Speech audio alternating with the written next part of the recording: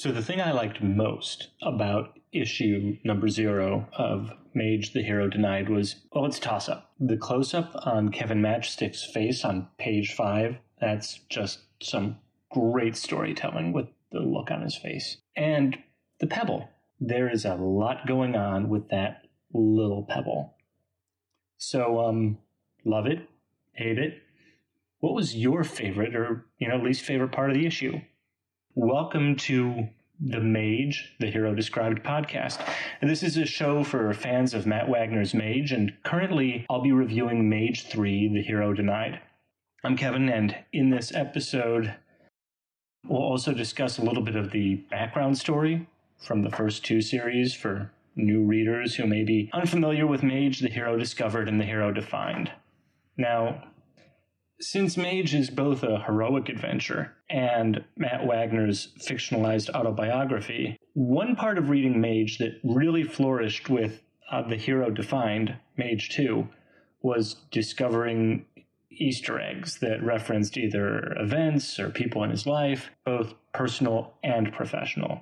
So expect that these reviews will cover both the main primary storyline, artwork, subtext observations, and if everything goes well with the pod, it's likely that there will be an episode dedicated to Mage as an autobiography, maybe a deeper dive. There will certainly be comments about autobiographical elements or things that look like they're that throughout the reviews. Since Mage 3 is the 3rd series in a trilogy, characters and events in The Hero Discovered and The Hero Defined will be referenced. So this is your spoiler warning for the issue being reviewed and for any issue preceding it. All of Series 1, all of Series 2, Discovered and Defined, the 2 previous interludes, everything. Before I review an issue, I'm going to do my best to steer clear of internet chatter and reviews. But after the issue review has been recorded, as we get into future episodes, hopefully there will be listener feedback to add in, and probably even a media segment to reference notable insights from published reviews, internet discussions, interviews, you name it. But I'm going to try to go into each issue review as cold or blind as possible to kind of keep myself influence free. Now, for readers who are new to Mage and may not have had a chance to collect or read the first 2 series yet, here's kind of a brief recap. I'm going to keep this as high level as possible, gloss over a lot of details to respect the patience of longtime fans who know these series inside and out. So I'm going to skip a lot of themes and details, just cover the broad strokes of the story, and some important key plot points that appear to inform the overall trilogy, things that might be expected to show up in The Hero Denied, or influence things in The Hero Denied. That said, each series is 15 to 16 issues long, so a brief recap is somewhat optimistic. There's no substitute for reading the comics, though. You can find re-releases of both Hero Discovered and Hero Defined in collected editions on Amazon, and so here we go. In Mage, The Hero Discovered, we meet Kevin Matchstick. He's a cynical young guy who encounters early on an enigmatic figure and quickly finds himself caught up in a battle between good and evil. And as the story progresses, even while Kevin remains doubtful and resistant to everything going on around him, he's joined by a small group who aid him in this essentially unwanted battle. Aside from the mysterious figure who reveals himself to be named Mirth, a world mage, the mage of the title, Kevin is also joined by Edsel, a bat-wielding young lady who takes her name from her car, and Sean Knight, who in his own way is more than he appears at first. Let's just leave it at that. Mirth acts as Kevin's guide throughout this journey, informing him that it is his role to find and protect the Fisher King, who is being sought by the story's villains, an incarnation of evil named the Umbra Sprite and his 5 deadly sons, the Grackleflints. And they're all pale, bald, male kind of featureless figures with spurs on their elbows, and they're very dangerous. And the Fisher King comes from Arthurian myth. The Fisher King was the last guardian, if I remember correctly, is the last guardian of the Holy Grail. And in this case, the Umbra Sprite and his sons are seeking the Fisher King to destroy him. There's references made, I think, of "we need your blood," so they're clearly have nefarious aims for him. By the end of the issue, Kevin Matchstick has come to accept his role as a hero and is ultimately revealed to be a modern incarnation of King Arthur, the Pendragon. So Arthur Pendragon, and that gets shorthanded to the Pendragon. And he has come into possession of his weapon Excalibur in its current form of a magic glowing bat. Throughout the comic, Kevin is constantly wearing a black t-shirt emblazoned with his signature Shazam-style lightning bolt, and he seems to have an endless supply of these. I haven't read the first series for a while, but I think there's even a comment about this during a post-battle change of clothes.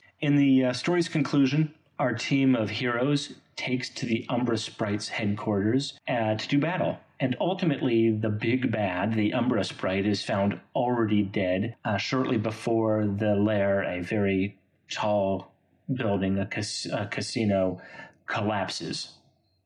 Kevin never actually faces him in battle. As the first series progresses, so does Matt Wagner's artistic skill, his approach to characters, dialogue, so forth. They become more detailed, and to steal a word from the title of the second series, they become more defined. Later in the series, or midway through the series, the addition of Sam Keith inking the comic really shines with Matt Wagner's use of airbrushed colors. Now, shortly after The Hero Discovered concluded, and I should mention a small plot point that plays into what happens in Mage 2 moving on. Clearly, Mage takes place in Philadelphia. One of the last shots of the series appears to be a part of a newspaper front page from Philadelphia Inquirer or some paper such as that, and there's a mention of the collapse of the villain's stronghold and strange phenomena being mentioned. So there's this implication that with the collapse of the villain's headquarters, all sorts of nasty creatures and monsters have been let loose out into the world. Shortly after The Hero Discovered concluded, in the back pages of Matt Wagner's other famed comic, Grendel, an unexpected Mage short story, if you will, appeared. It was titled Interlude.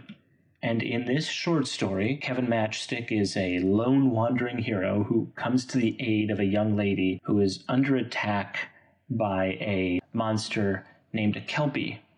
And this is happening near a pool or a fountain featuring a huge statue, and it looks like Poseidon's chariot drawn by horses. Now, the Kelpie is a Scottish shape-shifting water spirit.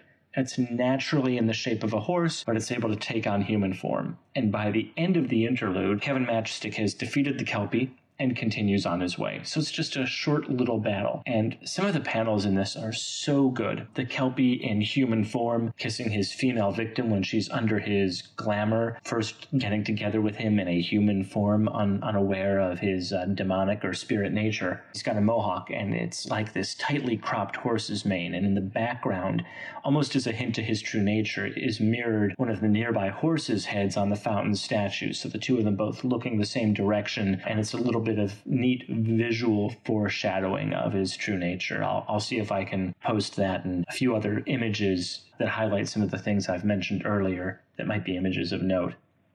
And you'll find those on the website. By the way, there's this amazing steel sculpture of two Kelpies at a place called Helix Park in Scotland. Just randomly came across this while I was making sure I had my facts straight about Kelpies. And it's just remarkable. They're about 98, almost 100 feet tall. They're kind of jaw-dropping. So again, you'll find a link to the Kelpie's statue or installation, I guess you could say, in the pod notes or on the website. Either go to Facebook and search for Mage, the Hero Described podcast, or just setting up right now, magetheherodescribed.com.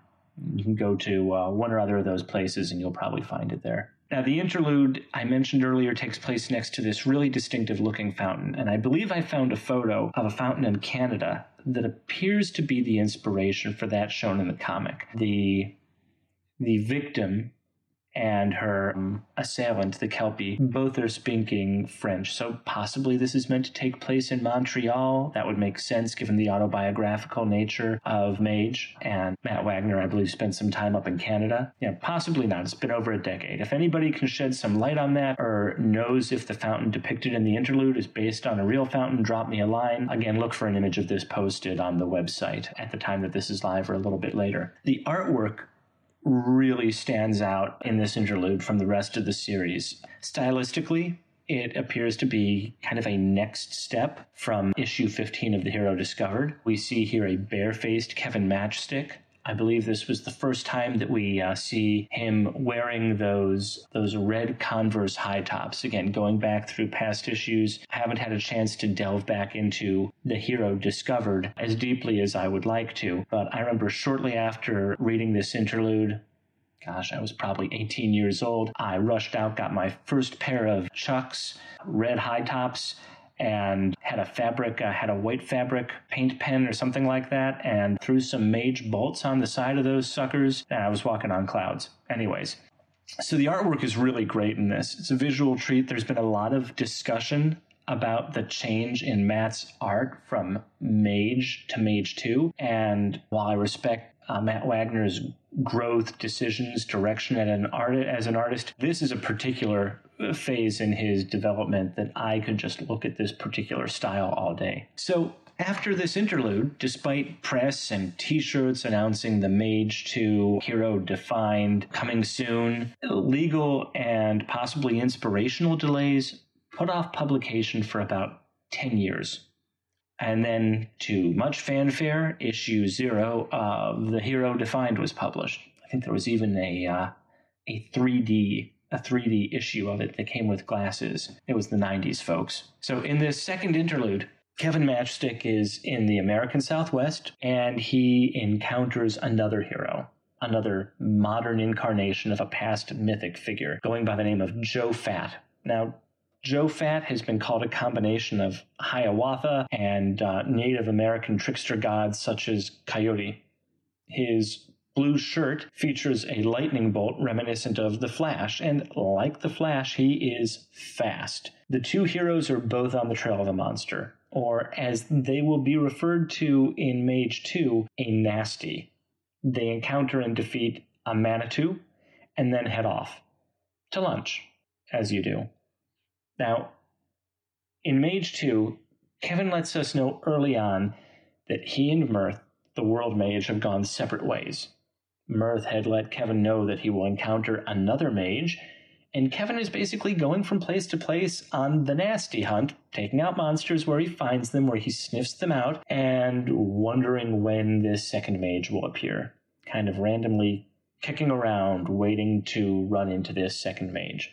Early on in the series, right off the bat, issue 1 or 2, Kevin he continues to join forces with Joe Fat, who he encountered in issue 0, and they're joined at the end of issue 1, beginning of issue 2 by Kirby Hero, another modern heroic incarnation. And in this case, essentially Hercules.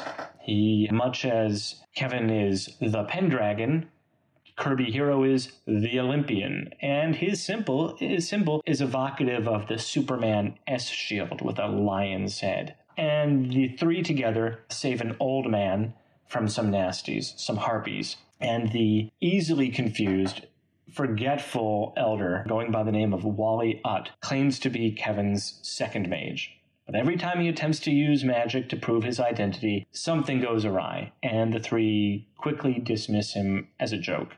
The heroes are drawn northward ultimately, eventually, to Canada, where a convergence of nasty activity has also attracted a growing collection of modern heroes. Now, at this point, Kevin Matchstick is faced with challenges and conflicts with both nasties and with heroic peers, as he really spends a lot of this series attempting to fulfill what he sees as his role as the leader. He is King Arthur. He is trying to be the king. And the story alternates also between our heroes and an unnamed figure that is we refer to as the Pale Incanter. I don't remember if that's actually in the series or was something that was used by fans as a way to refer to him, or maybe even Matt himself during the series publication. But this Pale Incanter is watching them and scheming, and specifically planning ill for Kevin Matchstick. So as the story comes to a close, Excalibur the Bat is destroyed. The trio of heroes is broken, going their separate ways. And Wally Utt reveals himself to be another manifestation of Mirth. And he gives Kevin some lessons regarding pride, his heroic identity, the source of his power, and among other things, that he was using the bat as a crutch. That it was not his power. He is the power. And the bat was a powerful tool and expression of that power. But it wasn't the power. And he also reminds Kevin that in his journeys, he has completely forgotten his main mission, his main cause, which is to seek the Fisher King. Now, along these journeys, as these heroic events are going on, also there's a sideline story going on that leads to Kevin meeting who is to be the love of his life, a witch by the name of Magda. And we spend some time exploring that, and there's some interesting dynamics and themes that we can discuss later, but that goes on, and that lends some tension to his influence in his heroic trio, his boys' club.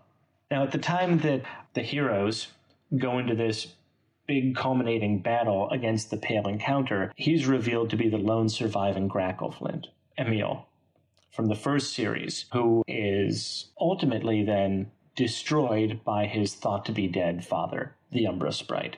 The Umbra Sprite returns, and drunk on the seeming destruction of his son, the Umbra Sprite turns into this flood of viscous black oil.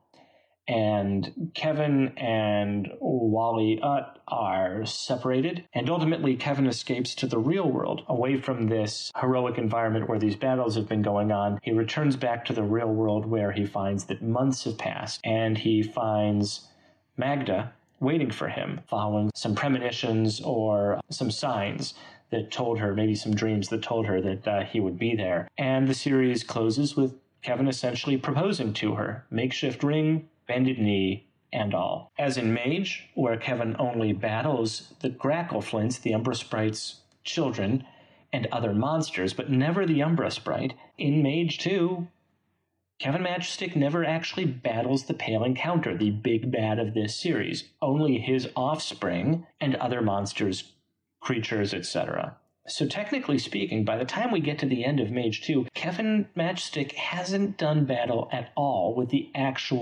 source of evil. Only their army, so to speak, only their creatures. So after a length of about an 18-year wait, we get the launch of Mage 3, The Hero Denied.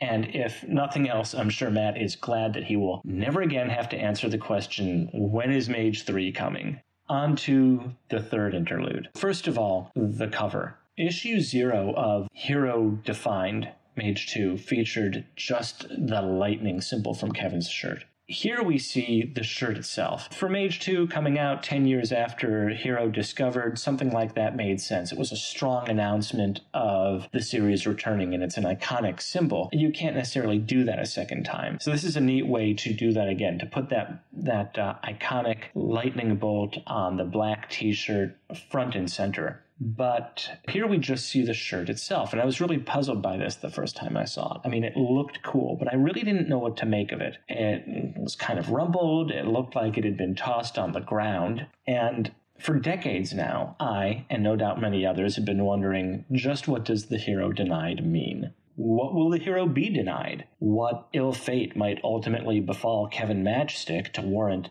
being denied? But a recent comment by Matt Wagner in an interview seems to have turned this way of approaching that subtitle, or that title, on its head.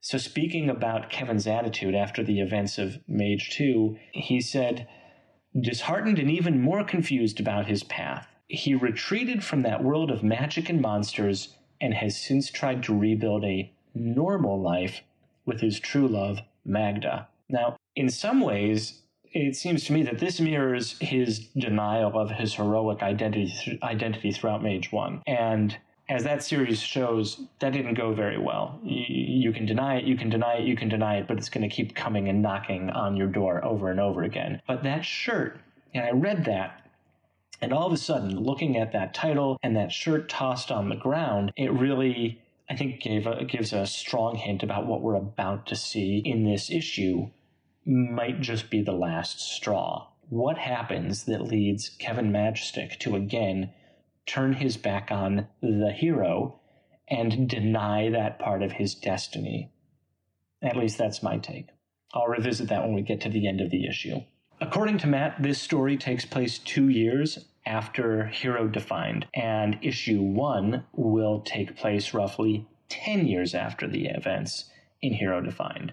So this issue opens in an urban setting, somewhat reminiscent of the first battle scene in Mage 2. Broken windows, abandoned buildings, keep out signs, and Kevin is being addressed by someone off-panel. Someone who recognizes him, almost. He calls him Snapdragon, Dragonfly, and then finally Kevin corrects him and just says Pendragon. And much in the way that the second interlude opens with Kevin meeting Joe Fat, 2 heroes on the hunt for the same game, who ultimately join to do battle against that nasty, Kevin meets a young upcoming hero, goes by the name The Steez. And The Steez clearly sees Kevin as, if not a has-been, certainly a once was. And this is referenced repeatedly in a variety of ways. In the first instance, when The Steez refers to the two of them as, quote, the last generation and the fresh. And in another case, he outright calls Kevin old timer. So wherein the Hero Defined, we saw multiple heroes with mythic heroic avatars, The Steez quickly lets us know that the current batch of heroes really doesn't care about the past or their possible avatars at all. We don't play that old-timey name game stuff, he says. All that reliving the past shit. That old saying, when I read that old saying occurred to me. Those who don't learn from the past are doomed to repeat it. But anyway, going by the rules or the norms set up in Mage 2, The Steez, he sure looks like he's meant to represent either a specific comic creator, comic publisher, or who knows, maybe nothing at all. Maybe those old rules from Mage 2, that old-timey name game stuff doesn't apply, and this is a way of letting us, the reader, know that. But if anyone has any guesses or ideas about The Steez's avatar or real-world inspiration, I'd love to hear it. And opinions and, whatever your observations are about this issue or Mage in general. So whoever he is itching for a fight. The Steez is self-obsessed and focused on growing his score, his count of nasties defeated. It's like he's looking to get a video game high score. And there seems to be some possible, comic industry commentary going on here when The Steez claims that in the heroing game now, what matters is image and style. It doesn't take long to get into some action. Shortly after this 2 pages of introduction, a hive of creepy-looking creatures that Kevin identifies as bukas pretty much jump The Steez as Kevin just stands by.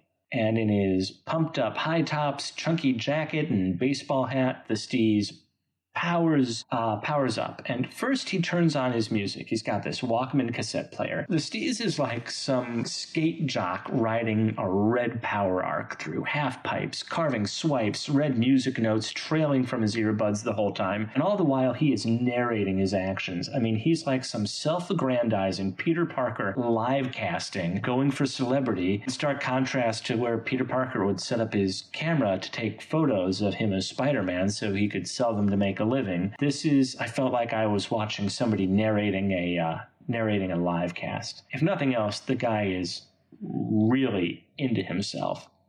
I mean, supers talking while they fight is nothing new, but usually they're talking to other heroes. You get that, battle banter, or the bad guys they are fighting. Sometimes you'll get to go back to Spidey, you'll get maybe the fourth wall kind of comments that aren't to anybody in particular, but certainly not self-narrating to this degree. And Kevin just watches this, looking somewhat amused. And I said at the start of this pod, just check out that panel on page 5. That's the look on his face is just great.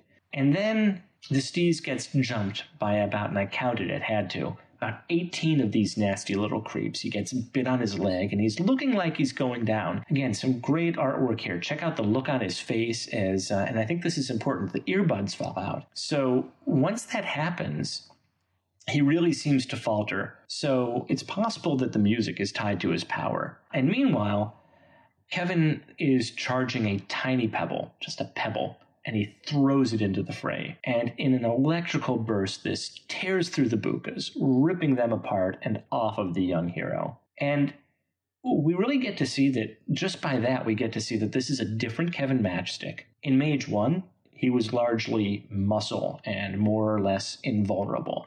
Lots of punching and street-level fighting until he claims the bat at the end of the series. And then in Mage 2, he's pretty much reliant on the bat. Here, when we see him charging this pebble with this energy and sending it out there, we see a sign that, as Mirth says in the first series, and Wally Utt later repeats in Hero Defined, the power is you. And Kevin appears to have begun mastering how to channel that power. So we see that pebble let loose with a blast of power, and for a tiny pebble, it is a lot of power. The Steez also seems to be hit by the burst, and like a comic book that's had a bad run and gets another chance, or maybe as just a little bit of a self-referential joke about what's happening with Mage 3 as well, and what must have been involved with just getting the machine going again. The Steez cries out and says, "Gotta reboot and relaunch." It's hard for me to tell. Did the energy blast somehow mess with the Steez as well? Or does he just need to recover from the Bukas? Heck, did it somehow give him an extra jolt of energy to use? I'm probably overthinking this, but, so it goes. It just looked like there might have been something going on with that energy and the Steez more than just tearing all those Bukas apart, but I could be reaching. Anyway, we get 3 great panels after all this chaotic action. The hat that has flown off goes back on.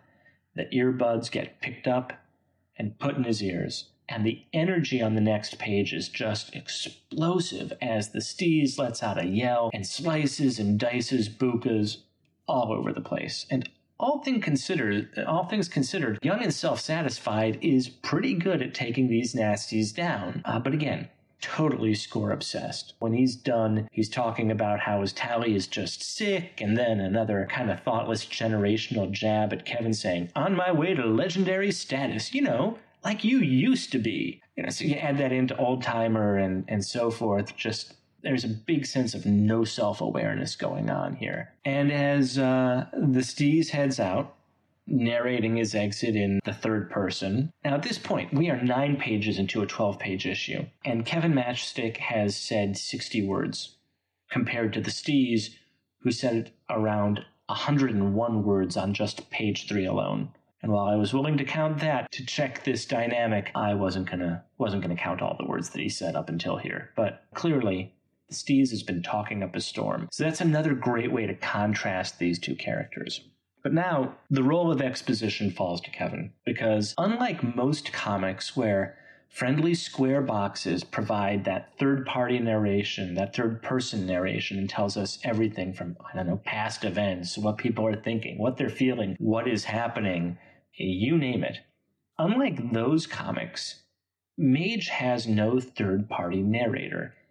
Everything has to be told in dialogue or artwork. And I don't think until I read this issue and I was thinking about this podcast that ever really consciously occurred to me before. But upon consideration, that really gives it this great organic feeling and really brings you into the action. You're never taking that step out to kind of take that omniscient third-person narration point of view. But that does mean that characters have to get expository from time to time, and Kevin now reveals that the Bukas were just a side effect of a bigger, badder, nasty. Oh, and you know what? Something else. The other reason that characters have to do this and say this is there are no thought bubbles in Mage either. Either it happens and you can observe it, or you just have to wonder. We don't get anybody's inner dialogue. So then Kevin reveals that these bukas were just a side effect of the bigger, badder nasty, and he pulls this signpost out of the ground and just lights it up with energy. We already saw him do that with the pebble, but now we're really seeing power.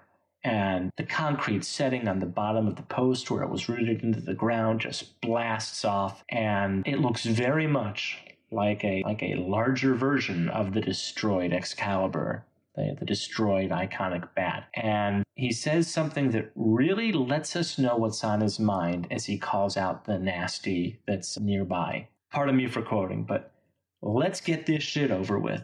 Because believe me, between having to spend way too much time in dumps like this and a whole new crop of mirror-gazing warriors, sure feels like I've got better things to do with my time. And then the shot of him with this huge stone ogre, and the issue ends. No fight. Nothing. And I think that's the point.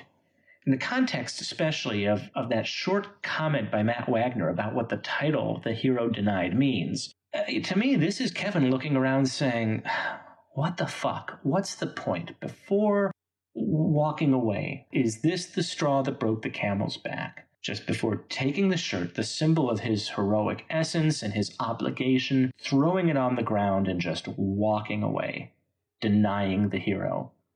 Because in that little brief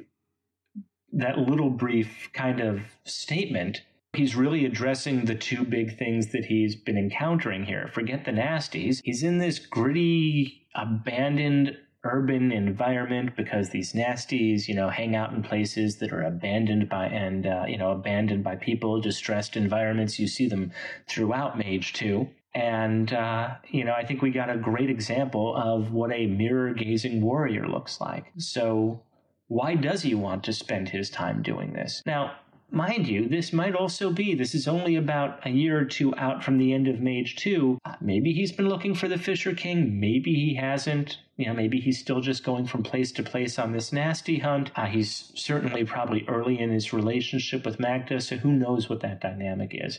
But at this point, I think the whole point is, where in Interlude 1, we see a battle. Interlude 2, we see a battle and him meeting another hero and joining a group of warriors. And by the end of Mage 2, he is leaving that group of warriors. He is leaving the boys' club. And now, no battle at all, because the battle really isn't the point of this issue. At least, that's my 2 cents. So, let's talk about the lettering and the art in this issue. Lettering is by Harvey Award nominee Dave Lanphier. I hope I'm saying that right. I did some research on him, and man, he has a resume as long as your arm. I mean, just name the comic company and he has done something for them. Anyway, it really adds to the story. Heroes' names are embellished and colored as they might appear on a comic cover, when we first get the Pendragon and the Stees, oversized fonts, bolding, and colors. And I assume the colors are added in by Brendan Wagner, but maybe not. I'm not exactly sure how coloring works for lettering, but all this, the font choice, the size, the colors, the bolding, italics, whatever, really gives great emphasis to the Stees' dialogue, which, like him, is a bit over the top. And other tricks of the trade for which I no doubt have no idea their proper names. I'll give the dialogue this extra life, whether it's shouting, sound effects, or even that reduction in font size used humorously when the Stees kind of limps off and out of the issue. Now, I'm no artist. My vocabulary to discuss artistic styles, influences, approaches, coloring, and all that might leave more art-educated or observant fans wanting. And there is a lot with artwork that I might miss. So before I share my thoughts on the art and the coloring, I really welcome listeners' thoughts on the art, colors, layout, issue design, you name it, in this issue and future issues. Again, details for sending feedback, opinions, insight, you name it, will be included at the close of the episode. And if everything works out, you could even call a number and leave a message with your thoughts. And I'll figure out how to include as much listener feedback into the show, either reading emails or including recorded feedback. So, and that goes for whether it has to do with art, whether it has to do with the story, anything Mage related. So the art To my eye, the art continues to lean more in the direction of Hero Defined than the later issues of Hero Discovered. But I wanted to check my initial reaction and pulled out some issues of Hero Defined. And specifically, I looked at issue 2 of Hero Defined so I could compare this abandoned lot battle to the abandoned warehouse battle in that issue of Hero Defined. And to me, the difference in Matt's actual art from Defined to Denied is subtle. It's there, but I really can't put a finger on it. I lack the vocabulary. But in both of these, the art, what strikes me is the art has an organic quality. It's less line art, more color and shape. In Hero Denied, at least in this issue, it doesn't seem to go as far as the art in the Hero Defined, where sometimes you would see characters portrayed with an absolute minimum of line art and detail, really aggressively using shape and color to define the characters. And I'm sure that's not going to go away. That's part of Matt's style.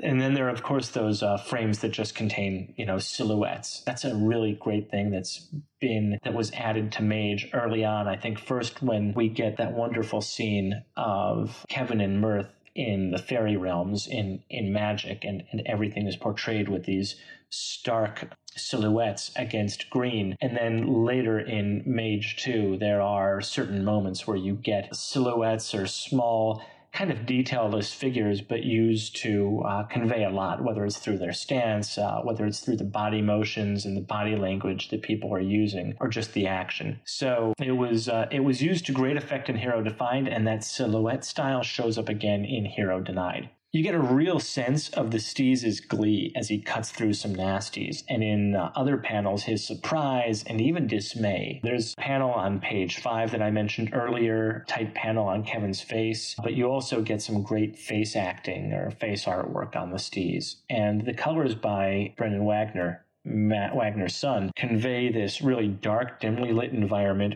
without sacrificing the details of the setting. And because of that line art color kind of dynamic I was speaking about earlier, they really provide some great contour and depth to the characters, giving you a sense of muscularity and action without relying on the line art.